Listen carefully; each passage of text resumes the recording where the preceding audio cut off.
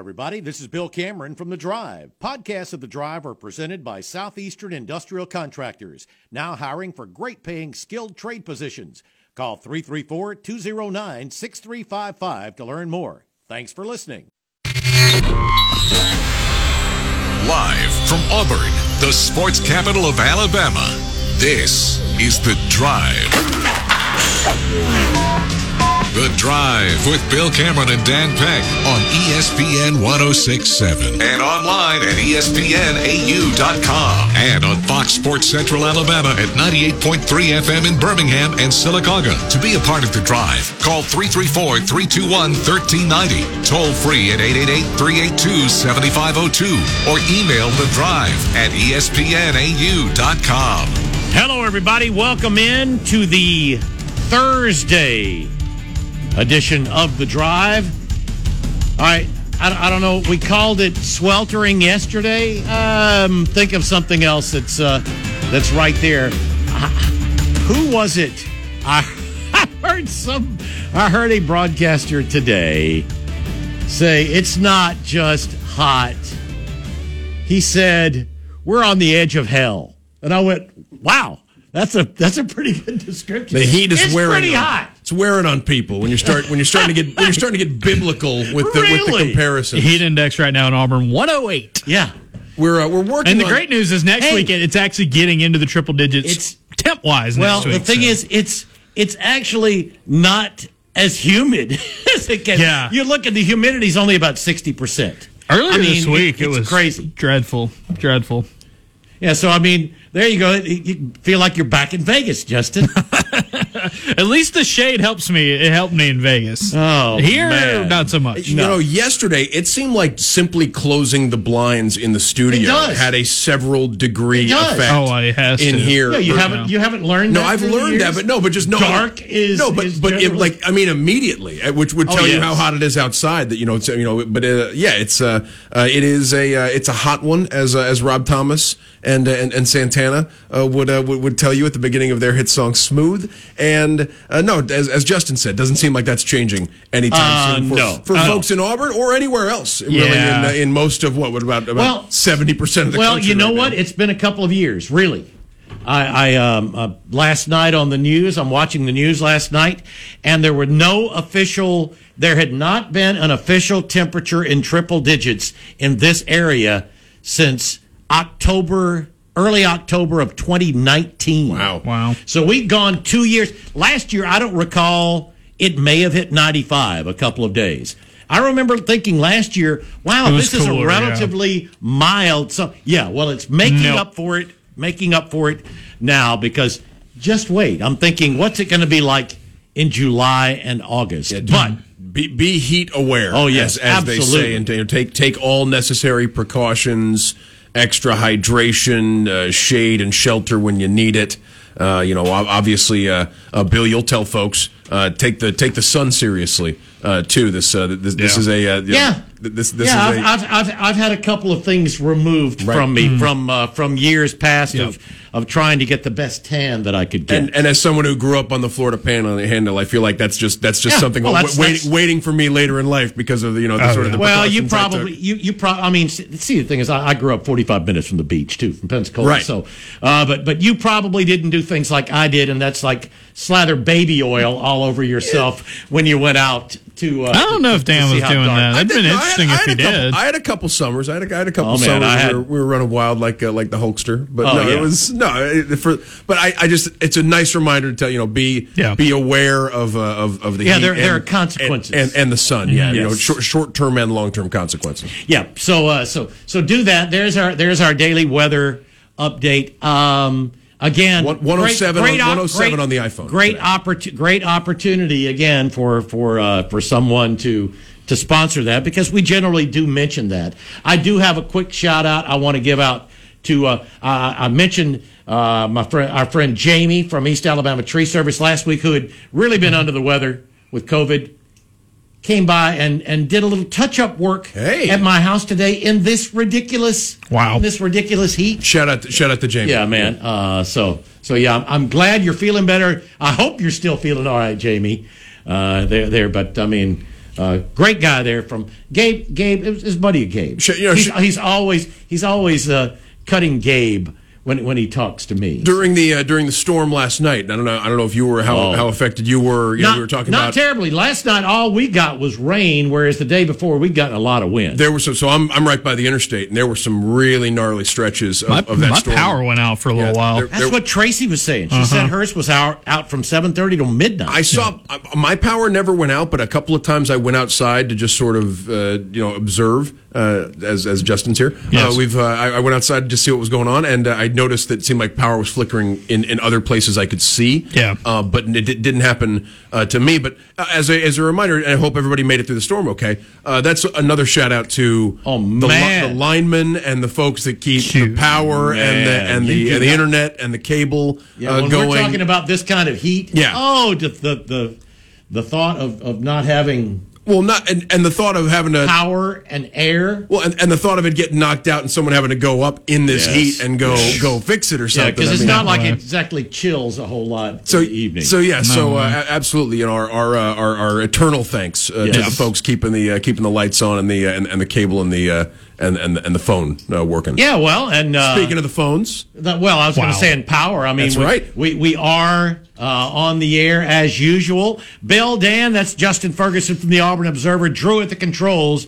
And we're coming to you once again from the WOW Business Studio. That's right. You can get the speed you need with super fast business internet when you switch to WOW. Visit wowforbusiness.com to find out more. Hour number one of the drive brought to you by our friends at Kia of Auburn on South College, KiaofAuburn.com. Kia of Auburn, where you're always number one. Also the sponsor of our phone lines, where we welcome your calls, questions, comments, and you can get through by calling 334-321-1390. You can also text the show, 334-564-1840 on the Drive text box, presented by Southeastern Industrial Contractors, our good friends at Southeastern Industrial Contractors, including our good buddy Derek. As always, shout out to Derek.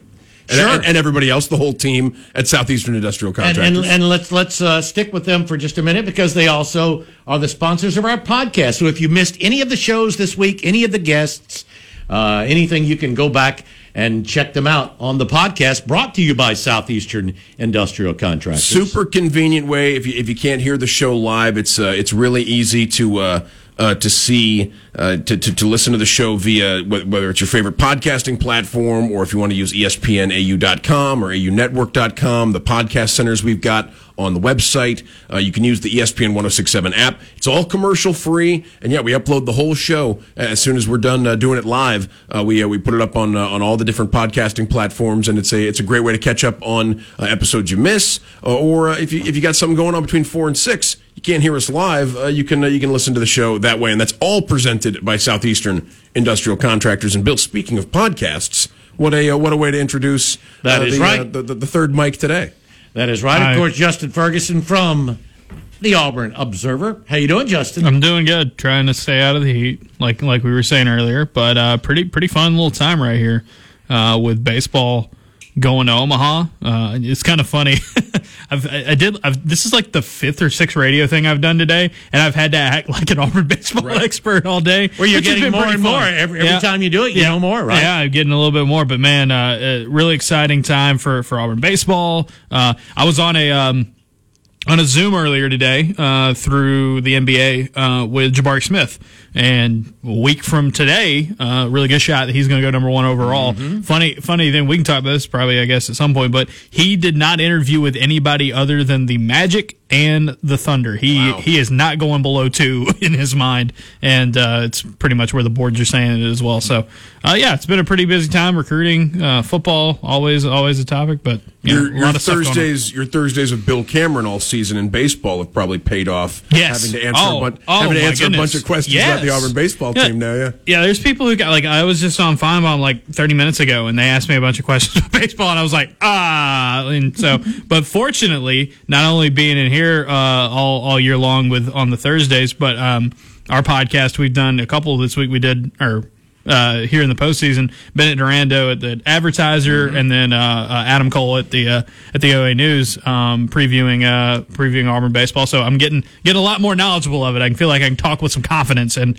they're a fun team to talk about. I was going to say, well, they're also playing on on national TV a little bit more, and you get to see them a little bit more as they really fun as team. They hit into it. I've been really this last month or so, just as someone who doesn't cover them on a day-to-day basis, just getting to watch them and kind of just be entertained by it. They've been a really fun product. The postseason run has been a thrill, and maybe that's because they've only lost the 2 games, and really every game has been, or no, just the one. They just lost the one game, and every game for the most part has either been a one-sided Auburn victory or a very close competitive baseball game. All 3 of the baseball games, I think you could go into this past weekend series without a dog in the fight. And you could just admire how great the baseball was. And be entertained. For all 3 of those. It's a really good Oregon State team, and they played well. Yeah, and a cool atmosphere for high stakes baseball. But no, I think it's been easy to jump on the bandwagon, so to say, for this baseball team. And part of that's because Sonny DeShare is having this historic season too, and it's cool to have this outside. And he's such a cool guy to be following. I mean, he's not your typical athlete. And we were driving that bandwagon early. So I was about to say y'all got on the sunny game before everybody else did. That's right. Yeah. It's been great. Tiger takes all season long, and we're going to try to have an interview with Sonny tomorrow, right? We're going to try to air an interview. We got Riley Hubbard. We will have an interview. Riley is going to sit down with him, and we'll have that for you tomorrow on The Drive. We have Riley embedded with the team, and he's going to get us an interview with Sonny DeShare. We're going to run tomorrow on The Drive, courtesy of our friends at Auburn University Credit Union. I've made this comparison earlier this week. I want to know what you guys thought about it. But my limited knowledge of college baseball, and most of my baseball intake is the Atlanta Braves. But I will say this past weekend kind of struck me with this, like, I'm kind of getting some Braves vibes of last year's runs from this Auburn team, mostly because, man, that bullpen has been just nasty, especially when you think about how the Braves made it to the World Series, a team that overachieved and caught fire down the stretch. But yeah, the night shift bullpen coming through, and then man, how great has Auburn's bullpen been this year with Burkhalter and Carson Skipper. Carson Skipper coming in and just breaking off curveballs at the Pac-12 Player of the Year in a tough spot and getting him out quick was one of the most clutch performances I've seen, by any athlete at Auburn. And then Burkhalter just went out and got 8 outs, an 8-out save, 8-out save, and was dominant. Faced 8 batters for his entire 8 up, 8 down, his entire appearance. No, and the Braves, I think, are one example of, you've seen teams in baseball, especially in the last 20 years, as sort of bullpens have become, specialization within the bullpen has become more commonplace, where that's how a team can catch fire. Part of it's going to be you'll have a dominant Skipper being no one can touch, and Skipper being a lefty that can kind of just come in and just throw really, really well against you. The Tigers had a couple of teams that made postseason runs that had sort of calling cards were the dominant bullpen. The Royals, those Royals teams that contended. They had multiple guys. Now the one thing that we don't have yet in college sports is the ability to make mid-season acquisitions. I mean, we don't have. Yes, you can't trade for guys, but I mean, hey, we're getting closer.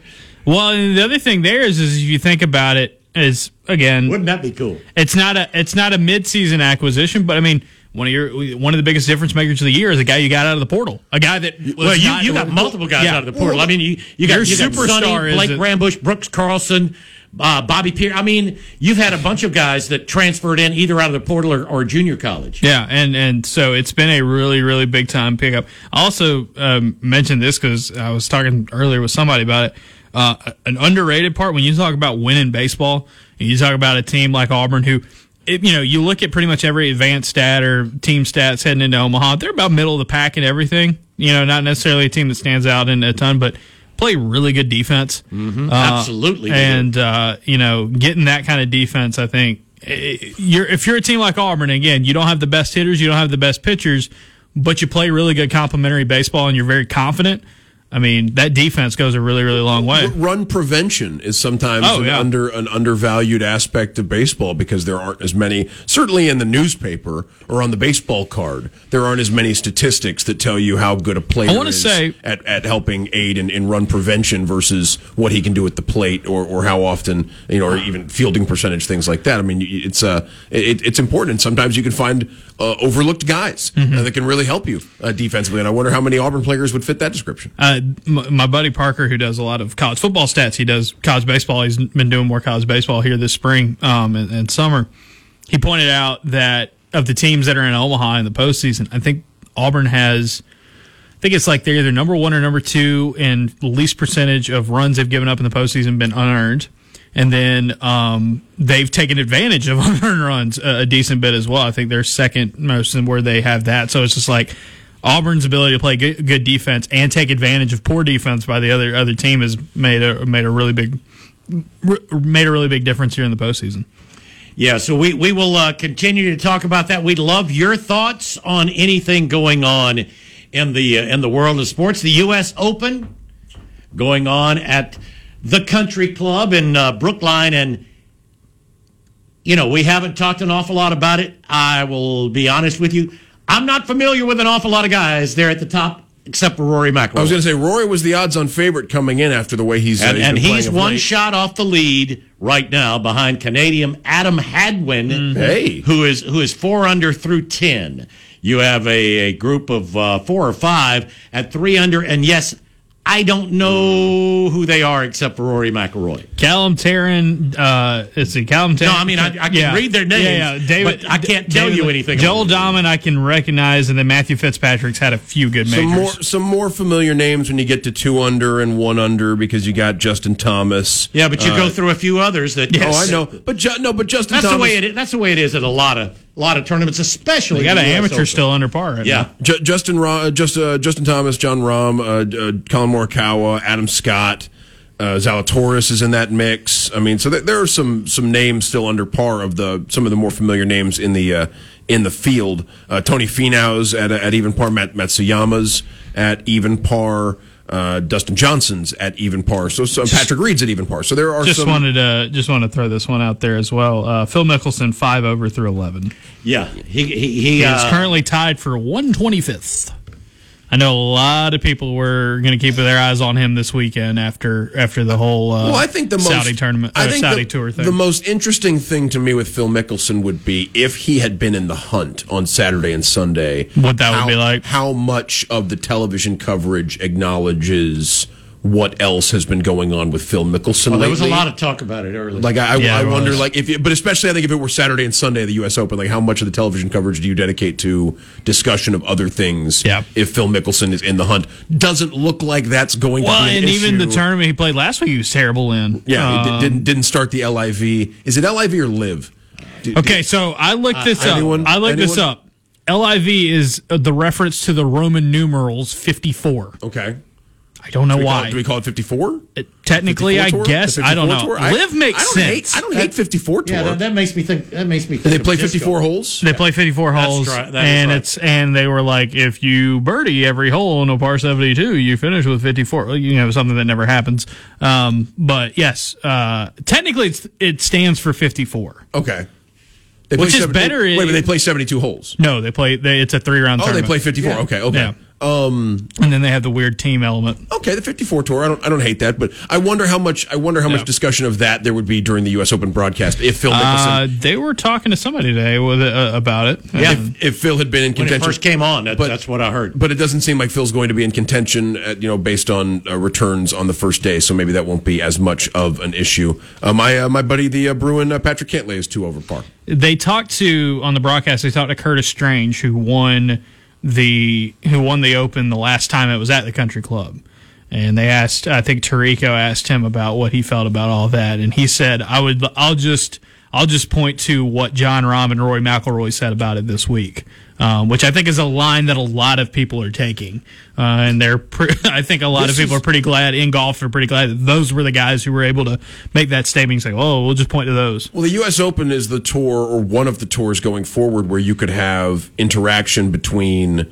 the golfers that defected to the 54 Yes. tour and the golfers who stayed on Yes. the PGA tour. 3 of the majors, yeah. Because you have Sergio and DeChambeau and some of those some of the guys that made the did Bryson made the jump, didn't he? Bryson's Yeah, going to make Bryson the jump. DeChambeau made the jump. Dustin Johnson being the big one. Patrick Reed. Yep. So I mean, some of the high profile guys that Yep. made the jump are in the field. And then some weekend. interesting guys that you wouldn't have thought that are like, either later in their careers or like, is it Louis Oosthuizen that's over?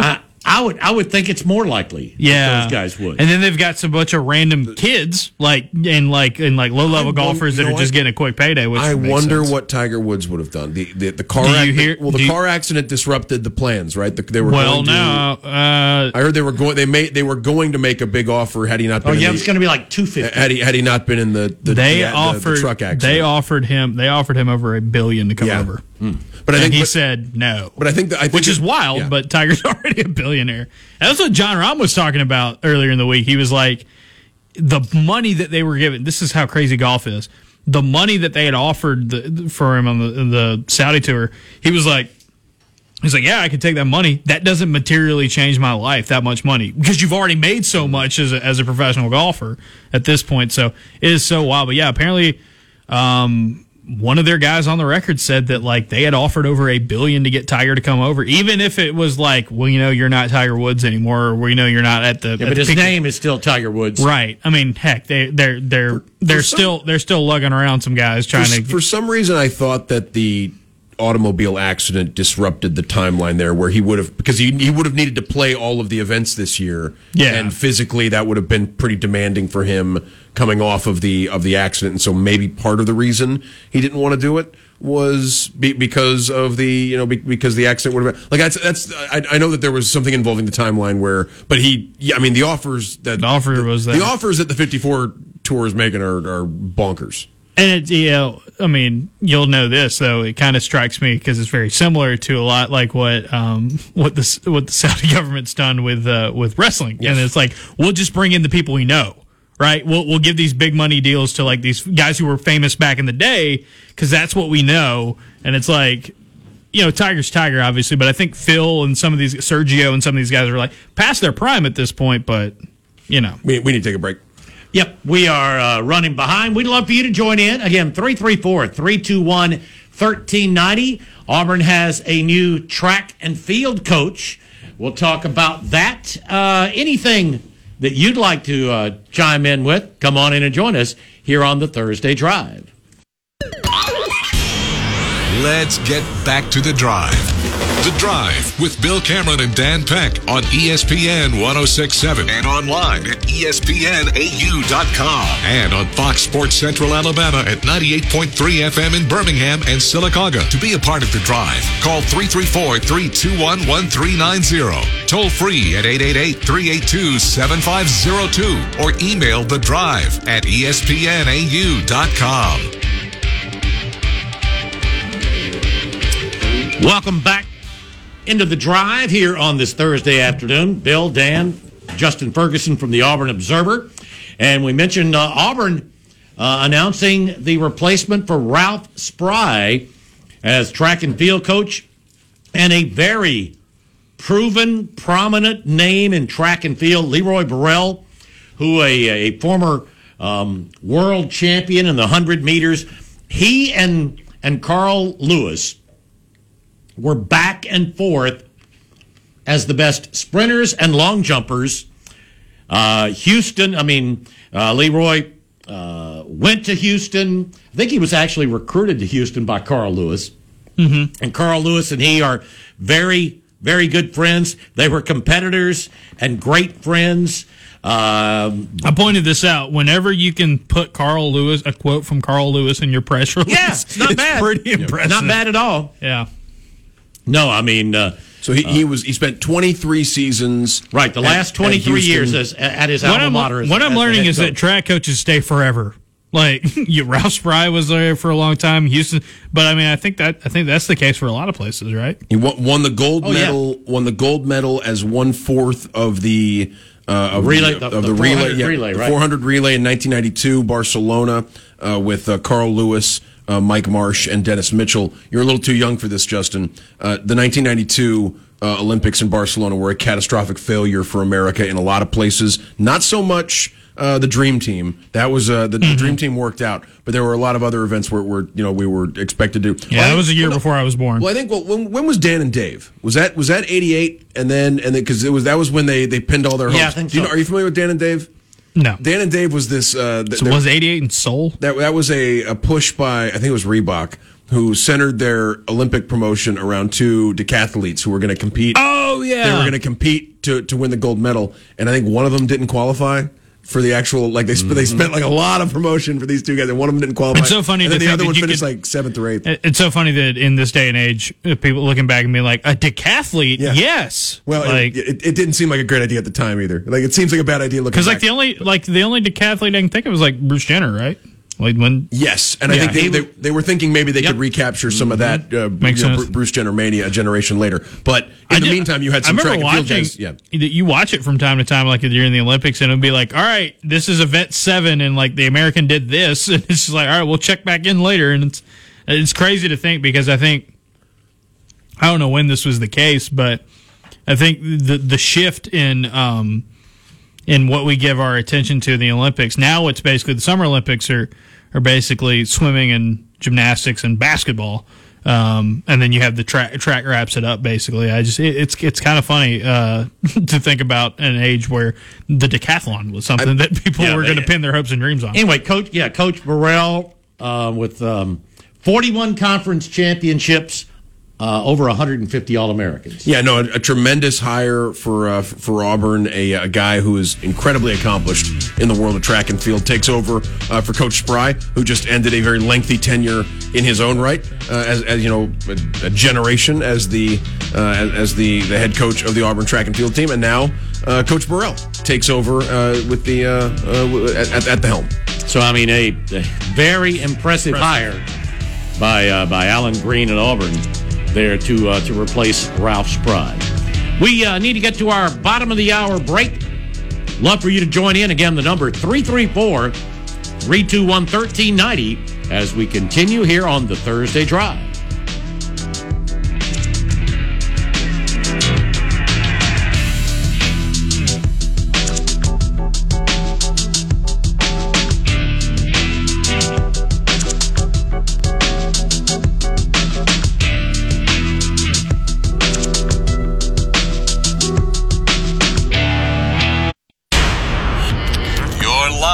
On The Drive.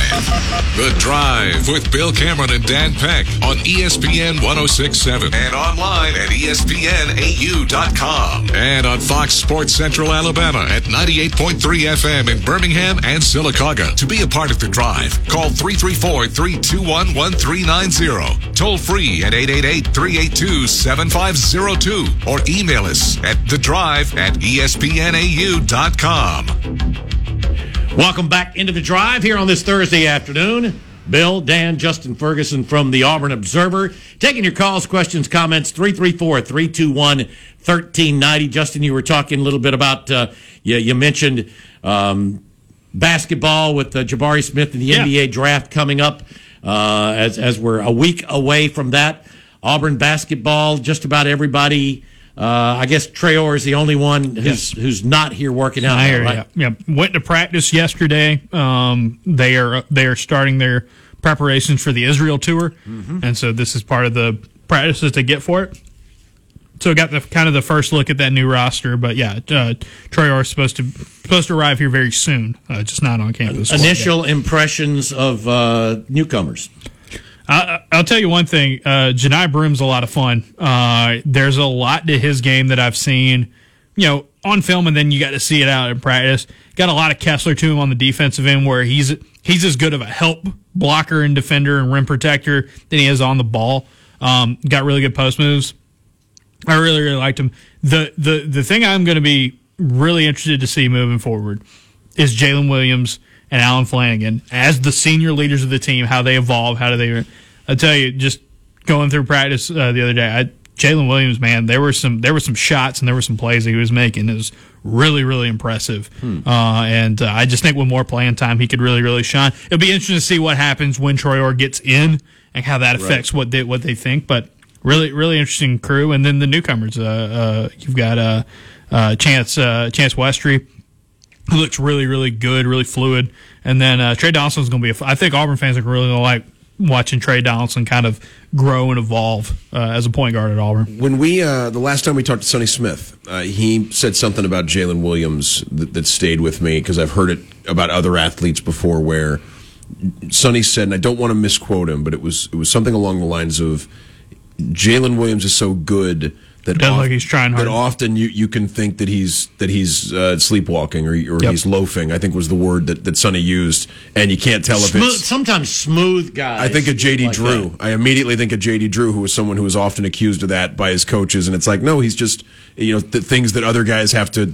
Things that require a lot of obvious effort from other people can be done by athletes like this. He's got, he's very smooth. And that's, I'm really interested to see Jalen Williams' development into somebody who is, this is the biggest role he's ever had going into a season since he got to Auburn. And there's an expectation, even with Traore and Broom, that there's going to be a lot of minutes and opportunities for Jalen Williams sort of as the center. And you mentioned Alec Flanagan. I totally agree with you. The thing there with Williams, I've said it before, in college basketball, you have to in your 4 and your 5 spot, you got to come up with 80 minutes of basketball. And the thing about big guys is they usually don't play 30 minutes plus in a game. It's just it's hard to do. It's hard to have. So even if a guy like Jalen Williams isn't a starter, quote unquote, he's a guy that I think is going to play a lot and be a key contributor. I think we saw this last season when Wendell Green wasn't necessarily a starter, but yet he was one of the most important players on the team. You might have that. I will say, though, if I was just picking it right now, I would imagine that Jalen starts in the year and then Traore off the bench, and then I think you might see how that evolves moving forward. It'll be very interesting to see. Well, I just wonder, as much of a point as Bruce made of this being Jalen's team, last year down the stretch. Yep. And the other thing I'll be interested in seeing is Wendell Green.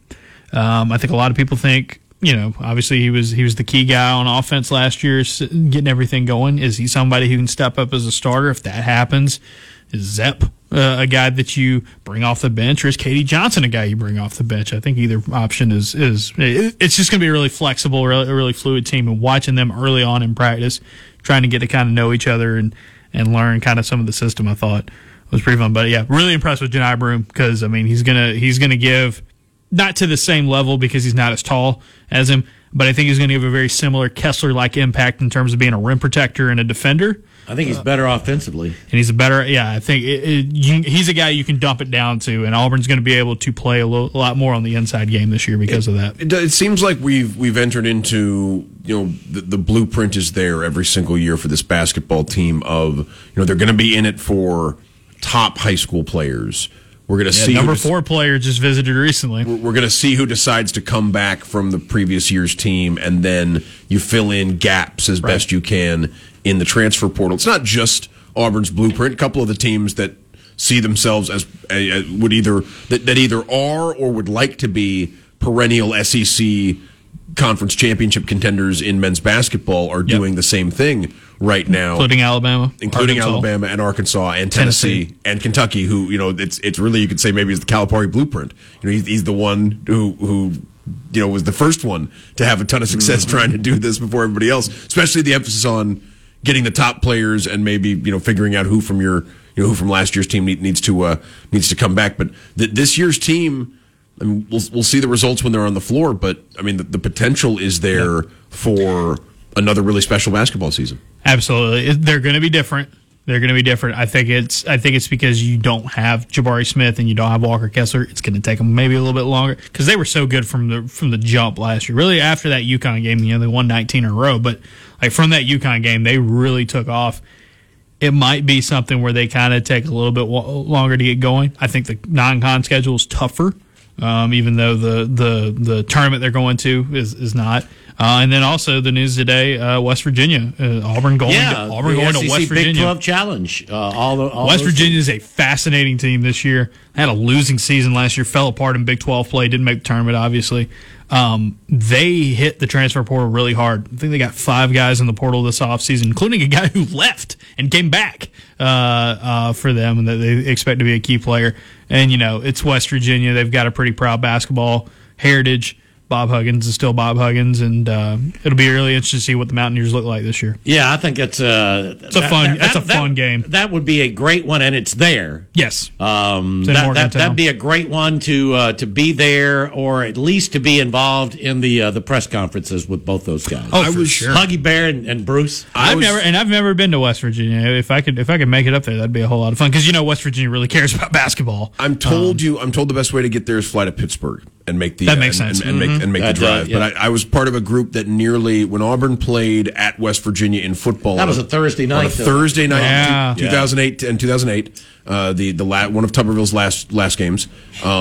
We were part of a group that considered and then backed out of going convoy. Was that one like Steve Slayton ran for like 9 million yards? 14-0 lead for an Auburn team that had been struggling to that point in the season, especially offensively. They went out to a 14-0 lead, and Oregon and West Virginia, I think, was 31-3 from that point on. Maybe. And then the next year in the rain game, Auburn makes the wild comeback and ends up winning that one. That's right. Pat White is a senior in 2008. One of the group that was thinking about going knew him in high school. Mobile. Pat White, Steve Slayton, and then Noel Devine. Noel Devine as and well. And that next year in the 2009 game, I remember from writing the story on it, they try multiple quarterbacks out during that game. Gino, one of them? And Gino comes in late. I remember Smith, that because people thought it was an example. There's been other times of this. Tebow had a guy like this behind him, Brantley, where it's you have the quarterback who's the sensational athlete. And the guy behind him who was a more highly regarded passer coming out of high school, and people say, well, wait till the passer takes over and things are going to explode. It happened with Pat White, where people wanted to see wait till you see the more the prototype passer. It happened here, didn't it? Nick Marshall and Jeremy Johnson. It happened with Nick Marshall and Jeremy Johnson. Definitely happened. I was sitting there going through it in my head. I was like, I remember that one. I was going to round my way to Nick Marshall and Jeremy, but Tebow and Brantley was another example of that. But that didn't really have that with and I was a kid when this happened. Didn't really have that with Jason Campbell and Brandon Cox. Although there was that element of we need to go ahead and give it to that guy. But obviously Campbell was great. We asked Borges about that. We talked to him, and he said maybe externally there was a. That was a very quick no. Yeah, he'd been asked that question before. So, but getting back to Auburn basketball, which started this sort of West Virginia memory lane trip. This is the 7th basketball game we know about from the seventh one on the schedule. Non-con, yeah. We know Auburn's going to Washington. We know they're going to USC. You going to try to make that trip? West Coast at the end of the year? I would love to if it wouldn't be $9 million. It's going to be. We'll see. You better book it now. Well, yeah, that's what I was thinking. The trip. We'll see. We'll see. They're going to play. If Auburn can parlay that, okay. So I'm thinking about this in my head. Football. So bowl game, right? Las Vegas Bowl back on the schedule this year for the SEC. That's a pre-Christmas bowl. If you could kind of do that, kind of hit the West Coast, Vegas, and then back over, you might be able to pull that off. SC's worth the trip too if you can only go to one of them. You know what I mean? Like, Auburn had SC. I have never been to Seattle, and I've always wanted to go. It's a cool city too. I've only been there for a weekend, but the Galen Center's gorgeous. One new arena that your newish arena that USC plays. So you mentioned those. West Virginia, that's 3. They got George Mason. They got South Florida. Yep. They've got St. Louis. They've got St. Louis. They've got Liberty. That's Liberty or Northwestern is in the tournament. Yes. So it's Bradley is the game here. There hasn't been announced, but it's expected Auburn's going to go to App State this year. That's supposed to be settled. Yeah. So we're kind of running out of conference only games. Got I think there's 2 or 3 slots left. Yeah. So a couple slots left for Auburn. A lot of road games. I would expect a Sun Belt team maybe just because Auburn It'll be interesting to see if Auburn plays a game back in Birmingham this year, if they go play a game in Atlanta again. I know they like doing either of those, especially the Atlanta one. I told you my pitch for the Atlanta idea is go to Georgia State. Georgia State's opening their new arena this fall, and if you wanted to go pop into their schedule, I'm sure there'd be a lot of Auburn fans, happy to see Auburn playing a game. And I know people desperately want them to pick up UAB again. Sure. So there's a couple of games left on the out of conference schedule, but things filling up for a week tournament, for a week multi-team event that they're playing in the Cancun Challenge. I think the rest of that schedule is going to hold up pretty well. Oh, sure. And Andy Enfield and Bruce Pearl. I think so too. Andy Enfield and Bruce Pearl run similar systems, and if almost played each other last year. Almost played each other. Had USC beaten Miami in the first round of the in the NCAA's. That last shot almost went in. That's right. We almost got that matchup, and if these two teams face off, and they're both good, and USC has another team that it seems like year in and year out now the recruiting is picked up, and Andy Enfield, hard to believe he's been there a decade now since the Florida Gulf Coast. Wow! I think we're coming up. He started slow there, if I remember correctly. Yeah, there were people who were like, they weren't happy. They weren't happy. They were also buried deep when he got there. That was a program in dire straits when Andy. They had Enfield, NCAA stuff, didn't they? They had NCAA stuff. They had coaches. Wasn't it related to OJ Mayo? They had coaches picking fights at booster things and Pac-12 events. More than one coach. This happened. Couple different guys, so it was a mess. And Andy Enfield has righted the ship and turned that into a program that is everything but a Final Four. To be a college basketball powerhouse. And that's the thing when you say USC should be good at everything, and why not men's basketball? Like a West Coast Notre Dame, in a lot of ways. And Stanford has that for the non-revenue sports, but it's USC. You should be good at everything. And I think that if both of those teams are good, Bruce Pearl versus Andy Enfield matchup could be. You could see 200 points. And if West Virginia's West Virginia's good, that's always a fun game. A good West Virginia under Bob Huggins is a whole lot of fun. Sure. So the basketball schedule taking shape as we find out more about this. That we didn't really mention it. It seems less and less likely Auburn's going to try to fill the scholarship, right? I mean, that's the. They're already practicing. I feel like it's probably done. But the NBA draft a week from now. Oh, by the way, got to see the younger Harper. Jalen. Mm-hmm. Got to see Jalen Harper, the incoming transfer. Also want to point out, always been a good shooter. For the first time in a while, it's been a minute. Auburn's got a walk-on that's big. You got a 6'10" kid who's walking on now. That was one of the things last year, is that they had to kind of lean on Stretch and some of these guys to, a lot of times when they ran the scout team, they just did not have a big man to, really go up against. That's what Stretch did a lot of for him. But they have a walk-on, I believe, who is 6'10", and going to give you some size for the scout team, which is something they did not have last year outside of whenever they put Stretch out there. We'll get to our final break. We'll run down the entire SEC Big 12 Challenge matchups and more. Love for you to join in as we continue here on the Thursday Drive. The Drive continues. The Drive with Bill Cameron and Dan Peck on ESPN 106.7. Online at ESPNAU.com. And on Fox Sports Central Alabama at 98.3 FM in Birmingham and Sylacauga. To be a part of The Drive, call 334-321-1390. Toll free at 888-382-7502. Or email The Drive at ESPNAU.com. Welcome back in. Final few minutes of hour number 1 of the Thursday Drive. Bill and Dan, joined by Justin Ferguson of the Auburn Observer, Drew at the controls, and you can join in as well. Give us a call on the Kia of Auburn hotline, 334-321-1390. We were talking about, Auburn at West Virginia in the SEC Big 12, or is it the Big 12 SEC Challenge, whatever. The SEC's won it more often. I think you can give them the first billing. It's been really, really close. Year in, year out. It's really close. Last year's winner should get their name first. That's how it should go. Well, the SEC won it last year. Yeah, so the SEC Big 12 Challenge. Because I think the Big 12 the Florida Georgia game is whoever won recently. That's how I would do it. All right, well, here are your matchups for the Big 12 SEC Challenge. Arkansas is at Baylor. Yes. Kansas and Kentucky always play. So it's Kansas at Kentucky this year. Arkansas and Baylor played in the tournament this past year? Was that or was it? No, Baylor got beat by Carolina. The year before. I think on the way to, or maybe they almost did. But I feel like it feels like a matchup we got. Arkansas lost to Houston. Yeah, that's right. But I think there was also. Did they get in Gonzaga at some point? Was there an Arkansas Gonzaga matchup? That was this year. Okay, that's what I'm thinking of. Yep. Yeah. So Arkansas at Baylor, Kansas at Kentucky, Tennessee will be hosting Texas, as you mentioned the Rick Barnes the return trip from last year. Mm-hmm. Mississippi State will be hosting TCU. Sure. Alabama goes to Oklahoma. That'll be fun. So a lot of red. Auburn at West Virginia. Ole Miss goes to Oklahoma State.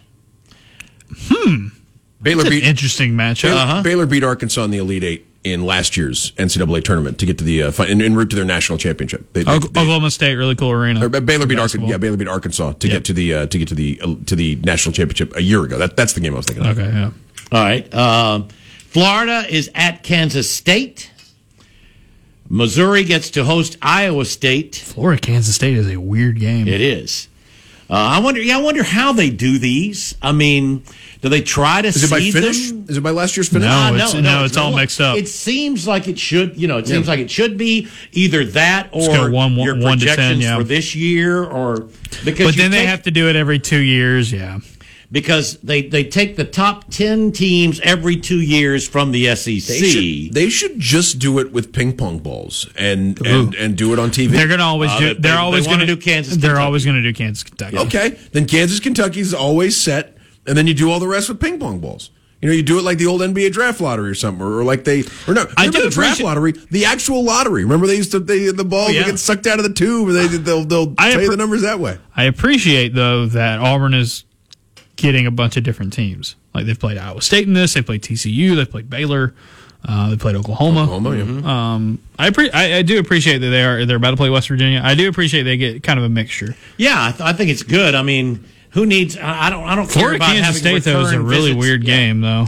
But I don't know how many natural opponents Florida has in the Big 12 either. Like Florida Kansas State's a weird game, but Florida anybody in that conference is kind of weird. Florida Oklahoma would be cool.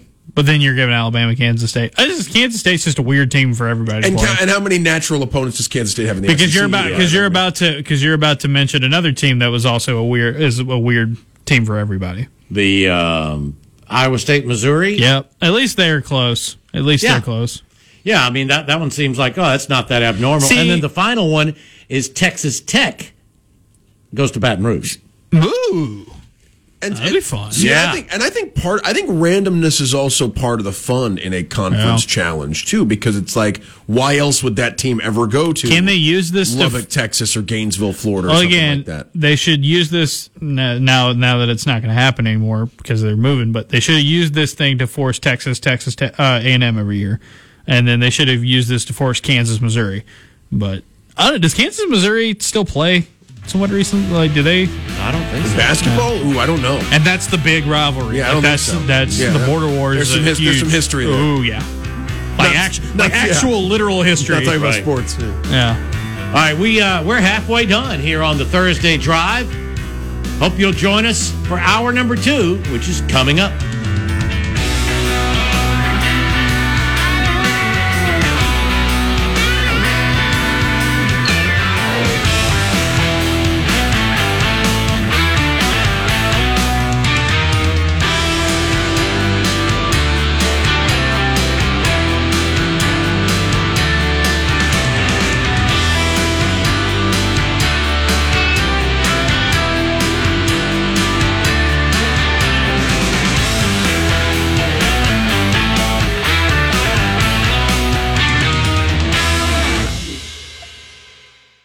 W294AR Auburn, WGCC HD3 Waverly, Auburn Opelika's sports leader, ESPN 106.7, a broadcast service of Auburn Network Incorporated. Live from Auburn, the sports capital of Alabama, this is The Drive. The Drive with Bill Cameron and Dan Peck on ESPN 106.7 and online at ESPNAU.com and on Fox Sports Central Alabama at 98.3 FM in Birmingham and Sylacauga. To be a part of The Drive, call 334-321-1390, toll free at 888-382-7502, or email The Drive at ESPNAU.com. Welcome into hour number 2 of the Thursday Drive. Bill, Dan, Justin Ferguson from the Auburn Observer here in the WOW Business Studio. That's right. You can get the speed you need with super fast business internet when you switch to WOW. Visit wowforbusiness.com to find out more. Hour number 2 of the Drive brought to you by the good folks at the Orthopedic Clinic, East Alabama's go-to center for orthopedic care, with locations in Auburn and Opelika, on the web at orthoclinic.com. And we welcome your calls, questions, comments, anything on your mind sports-wise on the Kia of Auburn hotline. Kia of Auburn, where you're always number one. And the number to get you through is 334-321-1390. You can also text the show, 334-564-1840 on the Drive text box, presented by Southeastern Industrial Contractors. Justin Ferguson from the Auburn Observer, as we mentioned, here with us for the Thursday show. Justin, before we get into things, just some more discussions. We'll get into some football recruiting going on. It's a big time for that. Obviously, baseball is out in Omaha. There is, you know what we missed? What's that? I completely blanked on this. We probably could have run the press conference from Butch Thompson just a little bit ago. Yeah, we were just talking on. Might have some time though. You know, it was going on live. Yeah, but we'll run it. While we were on in the first hour. We can't vouch for the audio quality. I've got the access code to it. But we'll see. It completely slipped my mind. Yeah, that's all. I mean, we can maybe run some of it tomorrow, and we'll have the Sonny DeShera interview tomorrow as well. Our own Riley Hubbard is going to talk with Sonny DeShera. Have you been following the World Cup thing at all? I know that announcement's going on. So I was. Do you know what's going on right now? I was going to mention. I have no idea. So the U.S. I have no interest. So the joint World Cup bid, the 2026. Yes. Yeah, World 26. Cup is going to be a joint bid from North America. It's going to be the U.S., Mexico, and Canada. All are going to host. They just announced all the host cities. Oh, is that what I just? That was the text I just got. And Atlanta is going to host a World Cup game. So.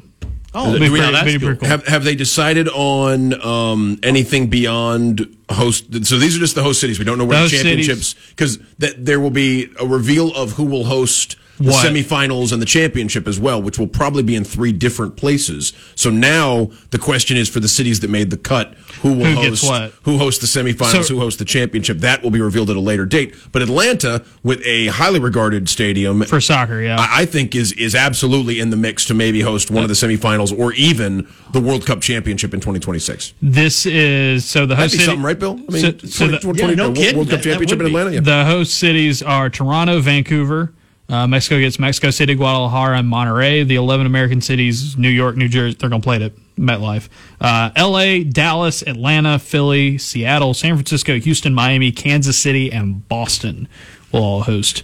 Chicago pulled out, and no DC. No DC or Baltimore. DC and Baltimore were both on the list of, I believe there were 16 markets that got trimmed down to looking 12. at this, I would imagine MetLife's going to be a pretty big one to try to host a final maybe. LA, you've got some history there with the World Cup. The World Cup 94 World Cup championship, I believe, was held at the Rose Bowl. Yes, at the Rose Bowl. So there'll be some nostalgia there. But no, I think Atlanta's got a really good chance to at least host a knockout game for sure, which would be, and that's the thing. It's I don't care if the U.S. are there or not. That would just be really cool to go drive an hour and a half up the road to go to a World Cup.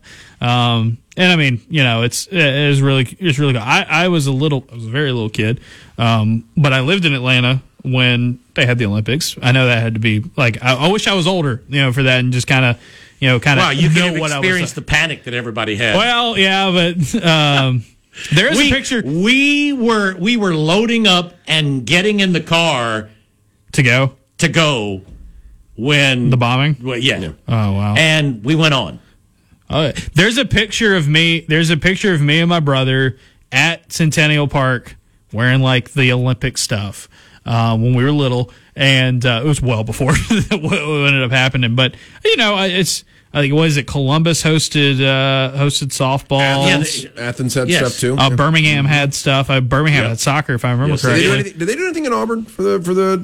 No. Okay, they could have now. If it happened again, if Atlanta were to host again, maybe they'd maybe they'd. There was a team that trained here. That's The handball team. Yeah. Yeah. That's really cool. So so the World Cup reveal just happening in the last few minutes for the 2026 World Cup. If they weren't playing the World Cup on the surface of the sun this year, it would be going on like very soon, Right now. right? There would be a World Cup happening Right now. It would be happening right now. This is the normal time for the World Cup every 4 years. Do you know that because the World Cup is in Qatar later this year, but because it's in the Middle East, it's not safe to do the World Cup in June and July for heat reasons.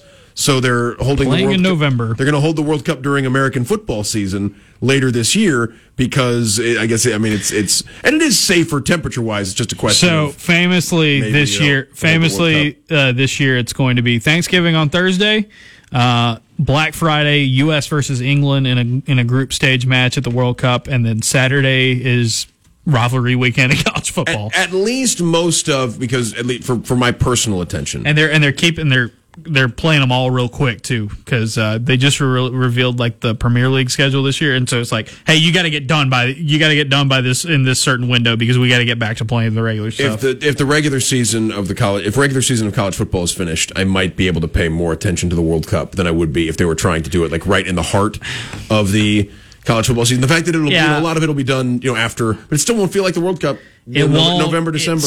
It sucks that way because it's going to be like that. And then when the World Cup comes here, it's a bigger field. It's going to be watered down a little bit. Like, it's just FIFA continues to try to take the most money that they can, and which kind of lines up with everything that they're about. But yeah, Atlanta having a World Cup match or several matches probably right up the road. And maybe in the mix for the championship. Speaking of championships. A lot of eyes going to be on Omaha, Nebraska this weekend. College baseball, Auburn, one of the teams in the field. Wide open field. Yeah, one of more than half of the SEC West. Yeah, that's in the field. A field without, two more teams that are about to be in the SEC. Right. Yes, Stanford is the number 2 seed. And Texas A&M has played throughout the end of the regular season. We were talking about how well Texas A&M hasn't lost yet, have they? A&M is, they're ablaze at the moment, and it's amazing because Auburn won a series in College Station earlier this year. This was not a Texas A&M team that was playing well through much of the first half of conference play, and then they figured it out. But this feels wide open. It really does. There's not a solid projections to win it all. And the percentage wise, and I think the leader had 15%. It's if Tennessee, between 15 to 9%, they would be the overwhelming favorite. You've got Stanford as the number 2, like Dan was saying, Stanford's the number 2 national seed, but they haven't looked, unbeatable. No. So whoever lost to UConn. Yeah, whoever is playing, whoever plays well.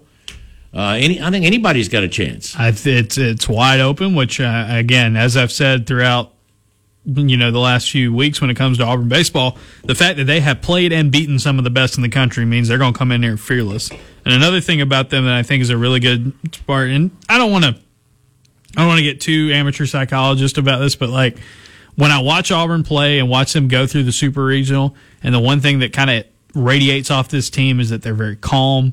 They don't get too high or too low. They just and it's very Butch Thompson. Then I look at a team like Tennessee that was on full tilt at every given moment, and they bomb out in the super regionals. Just I think some of that just steadiness is will vary, especially in the College World Series where you have to win quite a few games if you want to win a national championship. Going to be really interesting to see. A lot of people are all on the Notre Dame bandwagon now that Notre Dame knocked off Tennessee. But I wonder. I think it's going to be a tremendous challenge for Link Jarrett to try to bring his guys back out of the clouds after knocking off Tennessee. So let's take a look at, these are from Sportsline. These are the odds to win the College World Series for the 8 teams left in the field. Would either of you like to venture a guess as to who the favorite is right now if you wanted to wager? According to these are from yesterday. This is a 247sports.com article about the 8 favorites according to the odds. The odds are from Sportsline. Who do you think the favorite is? I'm going to lean Notre Dame. Who the favorite? The favorite is, according to Sportsline, to win the College World Series of the 8 teams. Or A&M. Stanford or Texas A&M? The Texas Longhorns are the favorite. 3.5 to 1 plus 350. They were the 9 national seed. They are. Well, that's the third highest that's in the field. 22%. 22% chance, really well. according to Sportsline. Stanford is next. They've got an 18% chance to win it all. 4.5 to 1 odds. Then Notre Dame, 16.5% chance to win. They're 5 to 1 or so to win the College World Series. Like you said, a lot of people inspired by the way Link Jarrett has his team playing. Maybe the next coach at Florida State. You know, he's the all-time. He holds the career record for at bats for anyone in the history of Florida State University as a baseball player. And now he's got college. And now they've got a vacancy. And he's got a team in the College World Series. Yeah, I don't think it's coincidence that they went ahead and opened that job up. They could have waited a little while. I think everybody knows that's who they're looking at. Former Auburn assistant coach too, Link Jarrett, the Notre Dame head coach. Very interesting. He was here about a decade ago. His last assistant coaching job before he got the job at Greensboro was here on the Auburn staff before he took over there. Arkansas next up, first SEC team. I've mentioned so far of the field. Arkansas is 6.5 to 1 to win it all. Interesting that Arkansas is higher rated than A&M. 13. Wait, hey, just wait. A&M's not next either. It's Ole Miss. Ole Miss is next, 7 to 1 odds to win it all. The last team in the field, but the team that everybody thought was going to be the best team in college baseball heading into the season. At one point, yes. They were preseason number 1. They were number 1 when Auburn played them. Right. I mean, you could make the case that of the first round matchups in this bracket, the 2 hottest teams facing off against each other are Ole Miss and Auburn. I mean, the way they've played in the postseason, they're going to square off. So Ole Miss 7 to 1 to win it all, 12.5% chance of winning the entire thing. Next up, the Auburn Tigers, 7.5% or 7.5 to 1 odds. They've got about a 12% chance, according to Sportsline, of winning it all. Then Oklahoma at 8 to 1, about an 11% chance, and the team I have not mentioned yet, Bill. The 8th of the 8 is Texas A&M. 10% chance to win it all, 8.5 to 1. And they are the second highest national seed in the field. It's also a testament, though, the team with the longest odds is 8.5 to 1. The team that is the favorite is 3.5 to 1. It is wide open. Between there's a 22% chance of Texas winning it, a 10% chance of A&M winning it.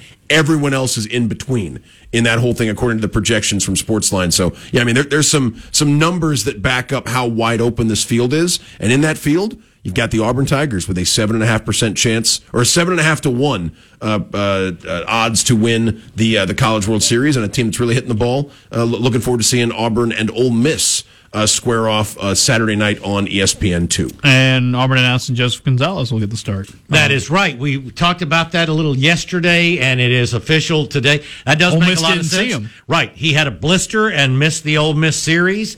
Auburn has seen the Ole Miss starter, DeLucia.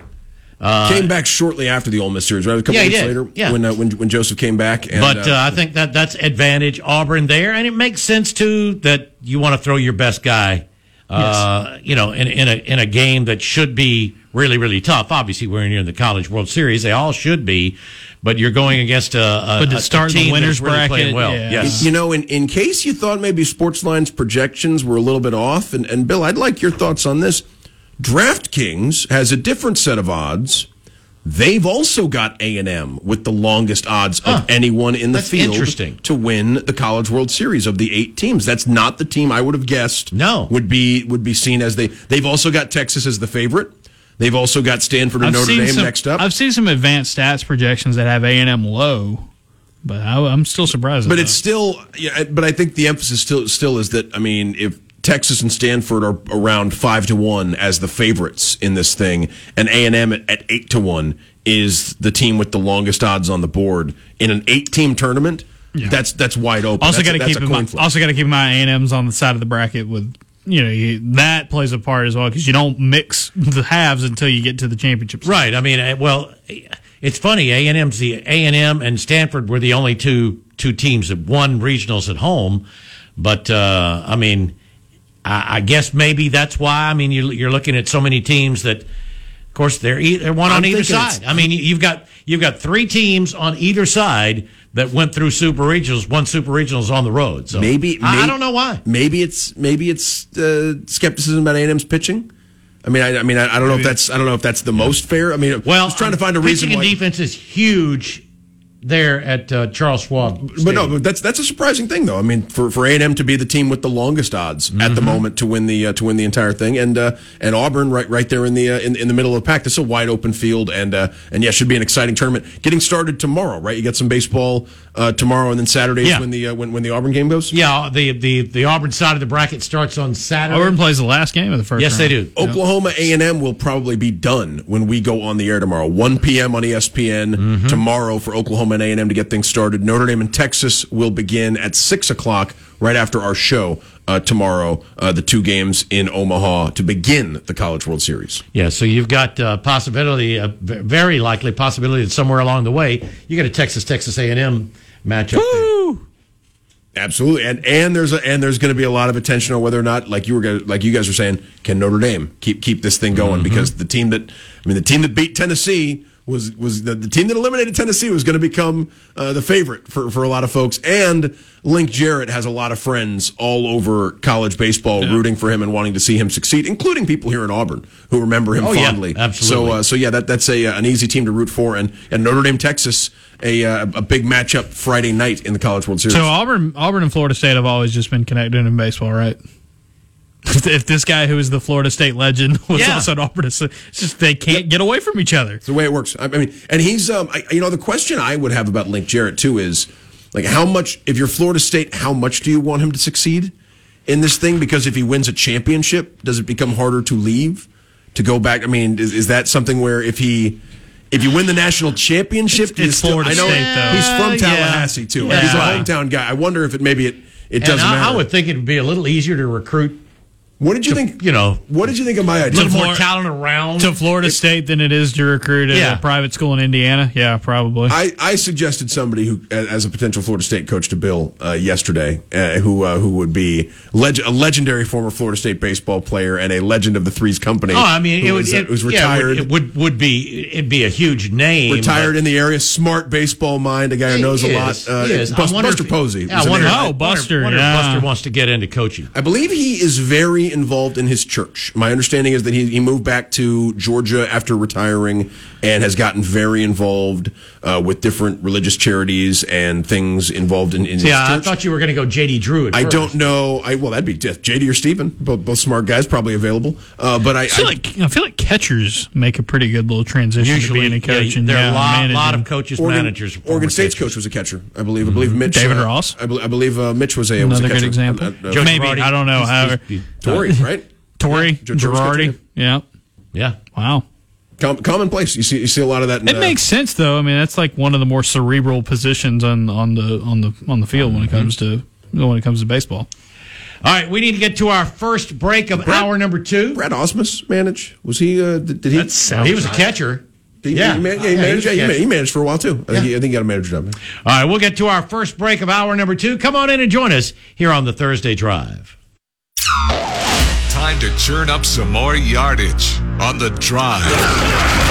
The Drive with Bill Cameron and Dan Peck on ESPN 106.7 and online at ESPNAU.com and on Fox Sports Central Alabama at 98.3 FM in Birmingham and Sylacauga. To be a part of The Drive, call 334-321-1390. Toll free at 888-382-7502 or email The Drive at ESPNAU.com.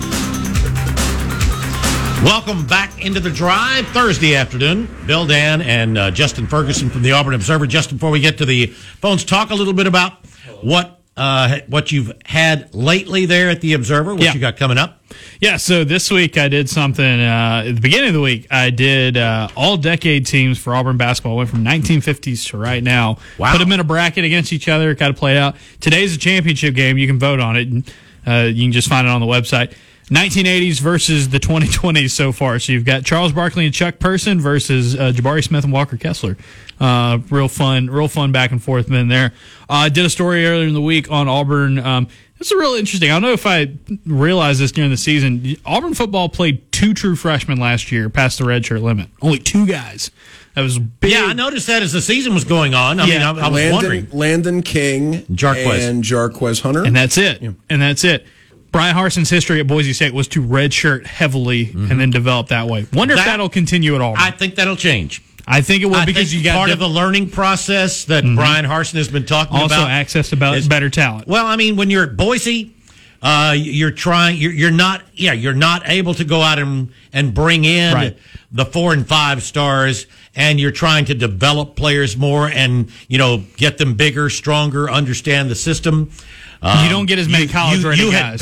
You had better be bringing in some more highly touted players that need to play now. And I went through the true freshmen this year, and I identified a few guys that could probably bring that up. And then we did a podcast today previewing Omaha. You can check that out, auburnobserver.com. $6 a month or $60 a year gets you access to all of that, and we email you every time there's a podcast or a newsletter, which is pretty much every weekday. And I think another factor that plays into that is the transfer portal, obviously, too. I mean, you can't count on players sticking around, redshirting, and helping you down the road. You better get what you can out of them as soon as you can. It's a whole lot different in a place like Boise State, where you may get 1 or 2 4 stars every few years. Right. Auburn, and I think I pointed it out. I think in the time that Brian Harsin was the head coach of Boise State, they got 8 4 stars. It was 7 4 stars, and it was like 7 4 stars is a tough recruiting class for Auburn, not a tenure. So it's just I wonder how much that'll change. Last year you inherited that class. It was kind of wonky. It was a little early on, and then you got to kind of grow there. I will say, though, the freshmen he did play at Boise State were guys that made a lot of impact. 2 true freshmen ended up being starting quarterbacks for him. A lot of really good running backs that they had come through there played early.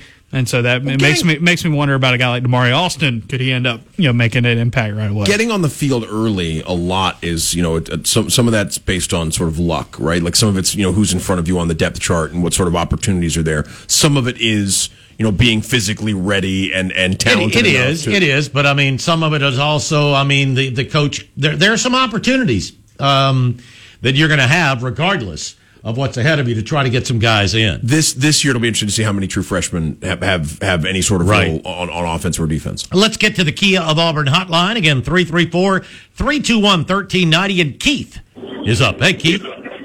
Hey, I just wanted to get y'all's opinion on the fact that all through the previous years that we've heard of how hard it is to recruit in Alabama against or actually field a really good team and get these guys to come in and get enough baseball players without the academic scholarships, that the states are giving around us. And, I read an article that Bush Thompson wrote on it or did with it. And I just wondered, do you think NIL does away with all that or the challenges against that?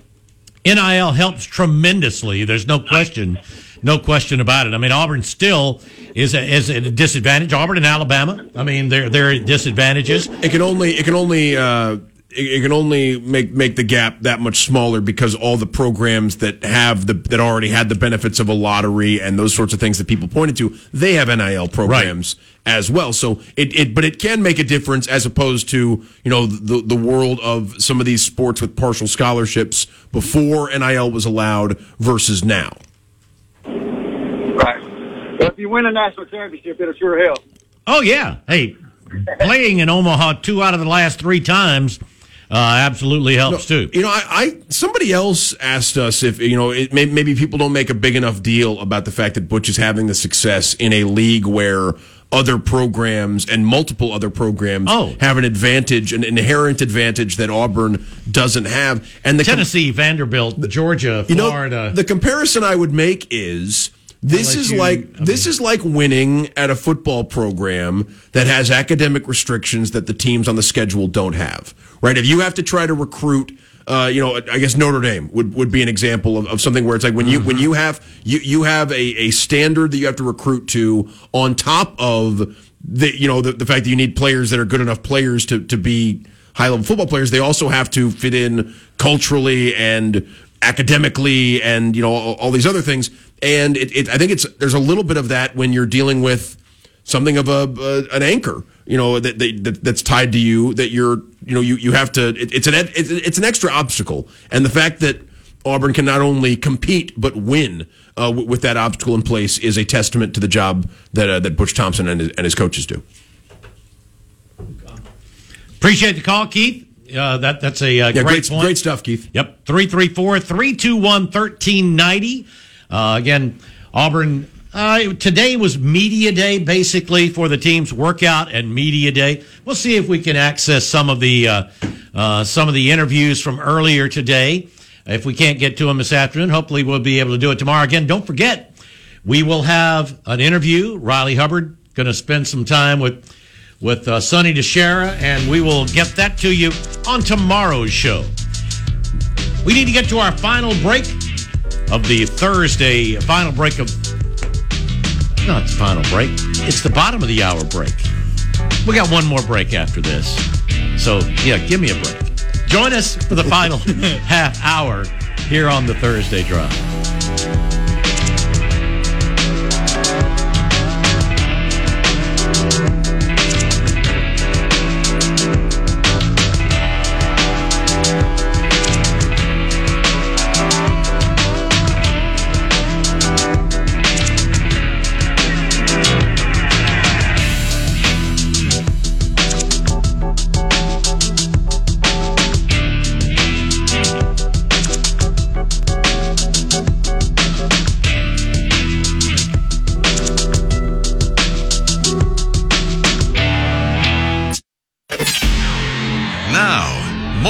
The Drive. The Drive with Bill Cameron and Dan Peck on ESPN 106.7 and online at ESPNAU.com and on Fox Sports Central Alabama at 98.3 FM in Birmingham and Sylacauga. To be a part of The Drive, call 334-321-1390. Toll free at 888-382-7502 or email The Drive at ESPNAU.com. Welcome back in. Final 25 minutes of the Thursday Drive with Bill, Dan, and Justin Ferguson. Drew at the controls, and still plenty of time for you to join in as we head up towards 6 o'clock.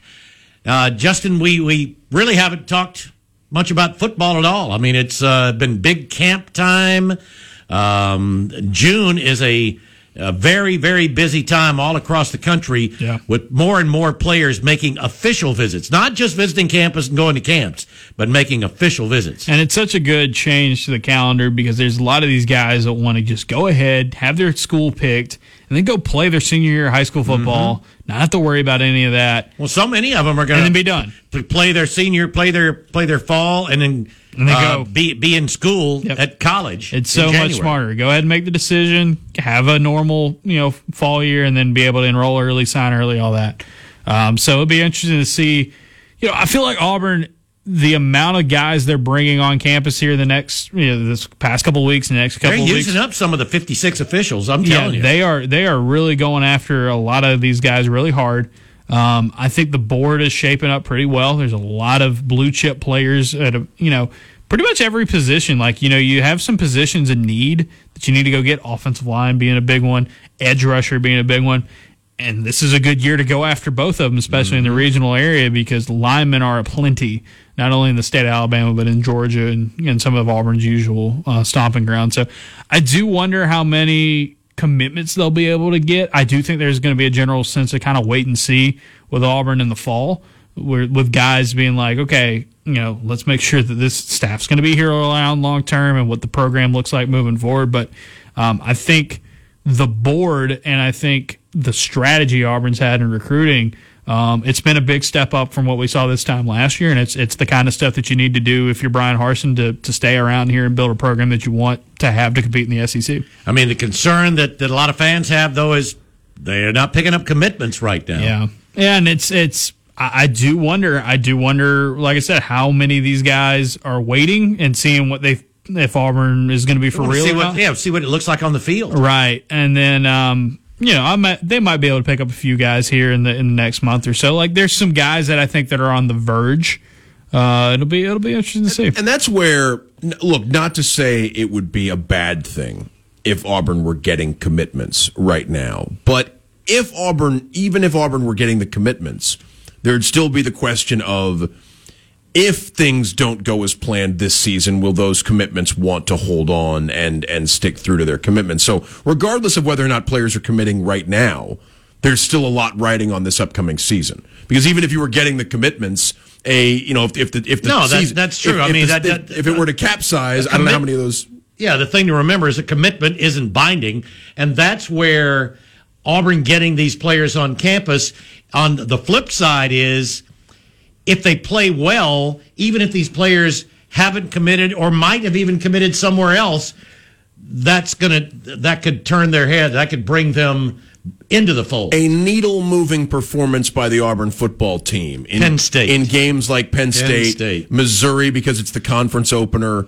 You go to Athens, you're more competitive than people maybe think you are in the first. To me, it's the Penn State game. Penn State's huge, though. You're right. I mean, you've got to, if you come out of the first 5, 4-1 or 5-0. Oh, then all of a sudden they will be double-digit commitments to Auburn, whether they've come early and stuck or you're adding. But you've got some guys right now that are very close. Brock Glenn, the quarterback, is supposed to be making his decision before he goes to Elite 11.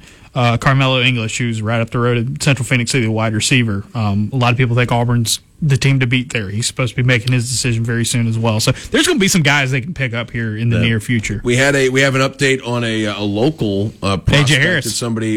Somebody called and asked about J.C. Hart, the Lochapoka. High school who's got several impressive offers, multiple Ivy League schools. Yeah, Slack was it. And he got I believe he was rated as a 3-star by 24/7 today, based on his performances at different camps. He's been MVP at a couple of camps, including Auburn's camps. Yeah. But for a guy who was an unrated prospect yesterday on the 24/7 service, he's now a 24. He's now a 3-star, and maybe more than that, before it's all said and done. And according to Christian Clemente at 247, an Auburn offer is supposed to be set soon. Well, I mean, that's what Slack was saying. I mean, talking about multiple people have said that's the one he's waiting for. What's the story about going to school every day or driving by? Jason told us this last week when we were talking about J.C. Hart. Justin, he I believe when he would ride by Jordan Hare Stadium every day on the way to school, and or make his mother go out of the way. Out of the way they were supposed to go to pass by Jordan Hare Stadium every day, so it would an offer. Man, could be he's 6'2". An offer he was Auburn timed at 4.37. Yeah, and I know also with him being a Lochapoka guy, with Jeff Klein recently passing away, the Auburn connection there got to be definitely strong. I thought you were talking about a local kid. AJ Harris, the 5-star from Glenwood, just committed to Georgia. How many times has Glenwood been able to say they got a kid at Georgia? I'm glad you mentioned Hart, because I did read something earlier today about just not too long ago. That's good. I mean, a lot of local folks were wondering. Yeah, and High Rise. I mean, he has gotten a ton of offers here recently. I know Mississippi State, I think, was the first. Missouri recently offered him as well. So, what's the story on our guy from Highland Home? We got anything? Kendrick Falk, apapparently his visit went really well, and I feel like Auburn's a strong maybe contender. The most likely edge. Yeah, and I'm just going to be excited if Auburn potentially gets a dude from Highland Home, because as a guy who's driven by Highland Home about 100 million times in his life, you gotta take the Flying Squadron represent. You gotta take him to It Don't Matter and do a story. You and Auburn's latest commitment can go to It Don't Matter. It Don't Matter. Family restaurant that I was worried, because here's a sign of the times, Bill. Whenever you mention any sort of local restaurant there's no guarantee that it's still there. Right. I mean, you got to think, especially in that area, part of the state. Yeah. But I mean, did they survive the last anywhere? I mean, did you survive the last couple of years, because it was so tough for local businesses? But proud to report that I've been told that Highland Home. There's some Still has it, don't matter. That area down there in the state. I mean, like, there's not a whole lot. There's not a whole lot, obviously, but there's some hidden gems food wise. Especially, there's a couple around the Troy area and that kind of neck of the woods that I'm a big fan of. So yeah, and shout out to Highland Home. I'll always ride for the Wiregrass. And if you ever, that's the thing, is like there's usually not a ton of kids that come out of there that are really good prospects, like SEC type of prospects, but there's been a little bit more here recently. I'm trying to remember the last Auburn kid. Richard McBride's the last one I can think of that was a Wiregrass kid that came through. He was at Charles Henderson. Yeah, that's right. He's more recent than like Spencer Pybus. That's a good one. Craig Sanders, and Aridin Purple Cat. Yeah. I watched him play in high school. He was insane in high school. He was like the defensive end and kicker and punter and quarter. Like he was one of those like 1A dudes that plays everything. Pybus broke several records at one of those. Spark. It was a Spark camp with a Q. Spark with a Q. Yeah, because Pybus tested off the charts. As a high school player. Do you remember? Wow. Do you remember Anthony Morgan? I think he was Morgan Gully when he left. The receiver? Yeah. Little slot receiver? He was a little slot receiver. Standout at Brantley. Brantley? Yeah, it was Brantley. Brantley. And if you know anything about where the Persons are from, he was related to the Persons, if I'm not mistaken. If you know anything about Brantley, they win everything. Yes, They're really good in baseball too. There was a year when I was in high school that Brantley won the 1A state title in baseball, basketball, and football, all in the same school year. He went from Anthony Gully to Gully Martin to Martin, right? Yeah, like he transitioned into it. Watched him play in high school too. He was a whole lot of fun. Yeah, so I'll always ride for any of the. And if you pop out from the Wiregrass, I'll pay attention. I know Andalusia's got a couple of SEC guys this year. So. Well, hey, and I know, I know you know the Eufaula situation, but how about Jarrell Jernigan? Is the really Eufaula excited, coach. really excited. And then more towards your neck of the woods, like Bruton would always, you could pick up some kids out there. Oh yeah. There'd be a little. T.R. Miller always had. I think there's a W.S. Neal kid. I think there's a Neal kid that's pretty good this year. Auburn had an offensive lineman from Neal. Yeah, and I'm blanking on who it is. Bill, you mentioned Jarrell Jernigan, the former Troy receiver, who is now taking over for Ed Rigby at Eufaula. Very cool. Yeah, Jarrell's a great guy. I've gotten to interact with him a couple of times in my limited Troy experiences over the last couple of years. Dude, he was one of my favorites growing up watching Troy. Man, he was so good. That was a guy that Auburn could never decide. On. And sensational. Jason has told me stories about him. Sensational wide receiver. Had a brief pro career after a record breaking time as a Troy wide receiver. He's been around the Troy football program and he's been around the Eufaula program as well. Ed Rigby knows him really well, and now with Ed Rigby taking over at Pike Road, Jarrell's a great choice to take those over 2000s, for Eufaula. There's 2000s era Troy stars like Jarrell Jernigan, and then my old favorite on the defense side of the ball, Leotis McKelvin, who ended up playing in the NFL for a decent bit. But yeah, that's.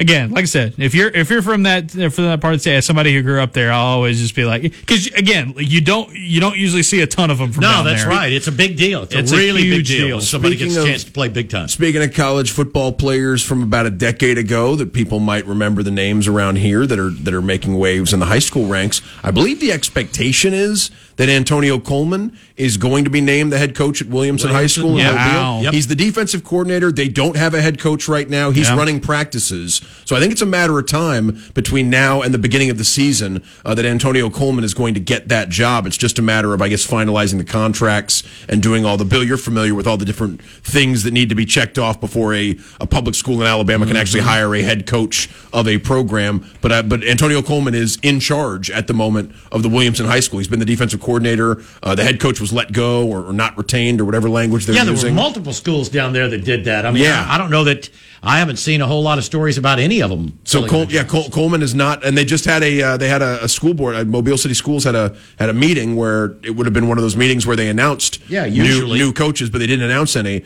But it was at this past meeting where I think folks thought Antonio Coleman would be made official as the head coach at Williamson. Hasn't happened yet, but he still seems to be the guy who's going to be coaching that team at the very least this fall, and maybe for a lot longer than that, because that's somebody who his name has come up before.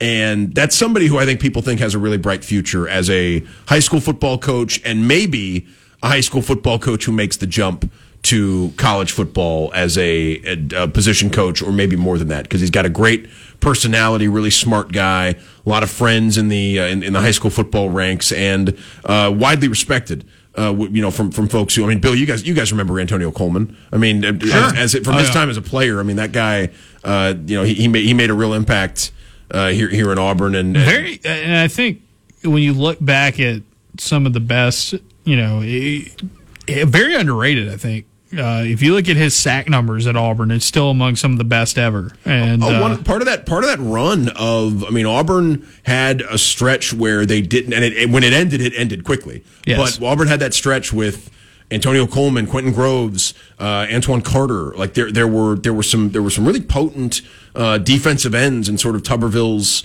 4-3 that could help generate a pass rush, even left over for Gene Chiswick. Yeah. Towards the end, before, I mean, it ended because Chiswick started bringing in his own defensive linemen and things like that. But there were a ton of guys sort of left on the team or part of the tail end of the Tuberville era or the beginning of the Chiswick era. Antonio Coleman was one of them, and just a really talented guy who, I think will do well if he's given the chance down in Mobile at Williamson, his alma mater. Yeah, and it wouldn't be terrible for Auburn to have someone like that. Not that you expect these guys. That's the thing. A lot of fans think, well, he's just going to automatically send his kids to his school, and no, that's not what the good coaches do. But it doesn't hurt to have really good relationship and history with head coaches. Good way to get a connection. That's right. And occasionally a pretty good player comes out of Williamson. So that would be that'd be a spot where maybe Auburn would love Roger to have McCreary is pretty good. a friendly face or two on the coaching ranks. We'll get to our final break of the afternoon. Stick with us as we wind it down here on the Thursday Drive. Let's get back to the drive. The Drive with Bill Cameron and Dan Peck on ESPN 106.7 and online at ESPNAU.com and on Fox Sports Central Alabama at 98.3 FM in Birmingham and Sylacauga. To be a part of The Drive, call 334-321-1390. Toll free at 888-382-7502 or email The Drive at ESPNAU.com.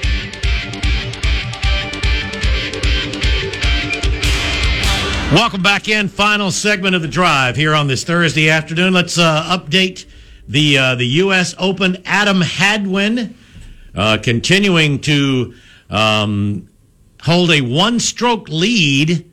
The Canadian on 16 at 4 under. There are 8 golfers tied at 3 under, including Justin Rose, who is on 17. A lot of Rory McIlroy is the other big name there among the golfers tied at 3 under, and a lot of I'm not so sure who they are, guys. Briefly, Dustin Johnson now at 2 under through he's on 18 right now. That's right. Still a lot of golf, and some of the big stars not that far off the lead. DJ, that'll be interesting if DJ stays in contention this week, because the narrative will be great over the weekend. Tonight, you're right. Game 6, the NBA Finals, Warriors Celtics. The Warriors looking to finish in Boston, or we're getting to Game 7. Would that be Sunday night? It would be Game 7 if there's if necessary.